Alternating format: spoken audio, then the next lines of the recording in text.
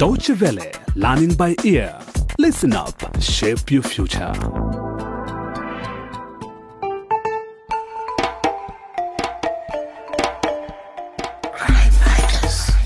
Hello everybody, and welcome to the 10th and final episode of our Crime Fighter series, One Murder Too Many. After weeks of investigation, the Rutan police have gone to Towin to track down Mark Torrance, a criminal who also goes by the names Kwame Minta and Julian Latos. He's the chief suspect in the murder of the young waitress Eve Bafur, also known as Priscilla Sparkle. He also promised a better future to Melody Cross and Kojo Dagata, so he could lure them to Towin and exploit them.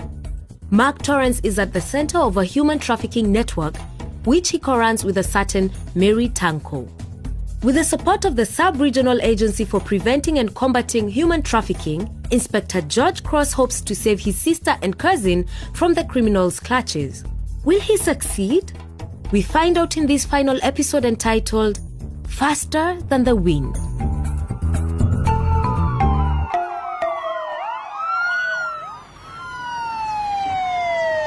Officer Stato, Inspector Cross, they've just entered the house. Let's go. Okay, sir.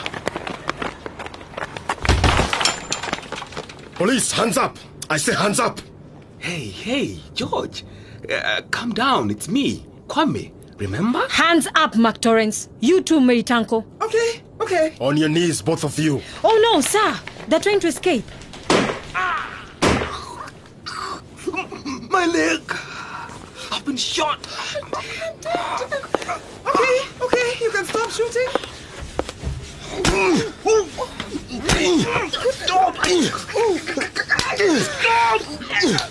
You bastard. You were trying to escape. Where are Melody and Kojo? Answer me. Inspector, what are you doing? I realize this is personal, but you mustn't lose control. Keep your cool and stay professional. Come on, Inspector. It's okay. Step outside for a bit. Take a deep breath. We'll handle them. Okay. Where are Melody Cross and Kojo Dagata? Who, officer? I have no Don't idea. start playing games. I'm warning you. Mary Tanko, we know you run a trafficking network from this address. You'd do better to tell us right away where you've hidden them. We'll find them in the end. I really don't know what you're talking about. Mark Torrance, you are under arrest for the murder of Eve Bafur.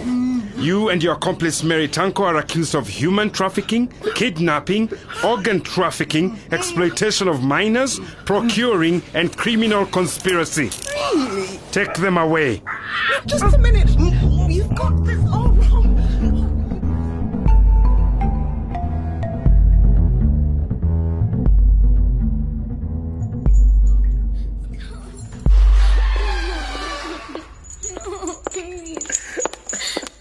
Oh no, officer, quick, come here. Sorry. Melody, Kojo, it's me, George. Oh my God. Sorry. We won't do it again. Who? George. Ow. Is that you? Kojo, yes, it's me. Are you okay? No. Melody, can you hear me? What did they do? Oh, please. I can't take it anymore. I'm sorry. We'll do anything you say, Queen Mother. What is she saying? She's in shock, Inspector. Officer, Yes, madam. go and fetch a doctor. These kids are going to need medical treatment and psychological help immediately.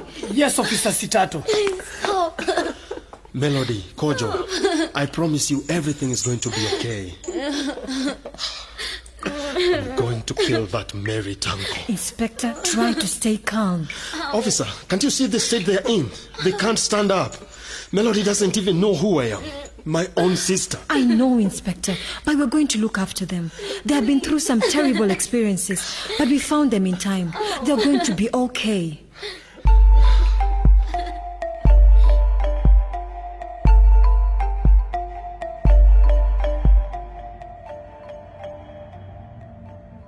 Inspector Cross, how are your sister and cousin? They're still in shock, Superintendent. But they're starting to recover.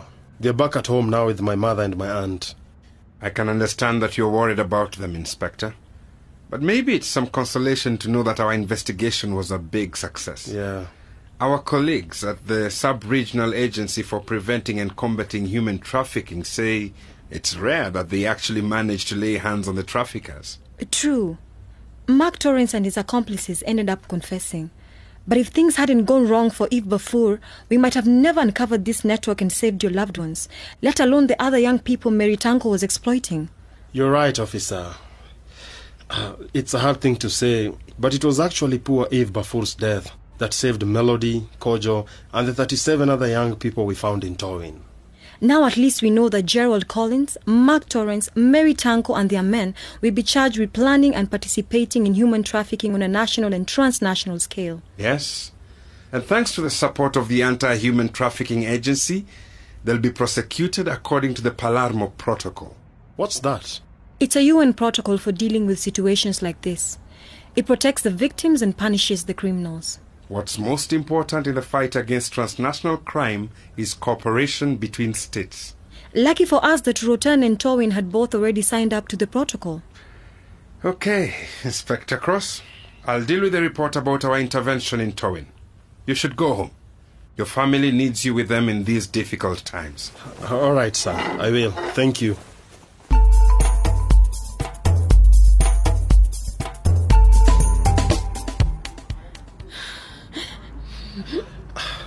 Please, ma'am, calm down. You shouldn't cry in front of Melody and Kojo.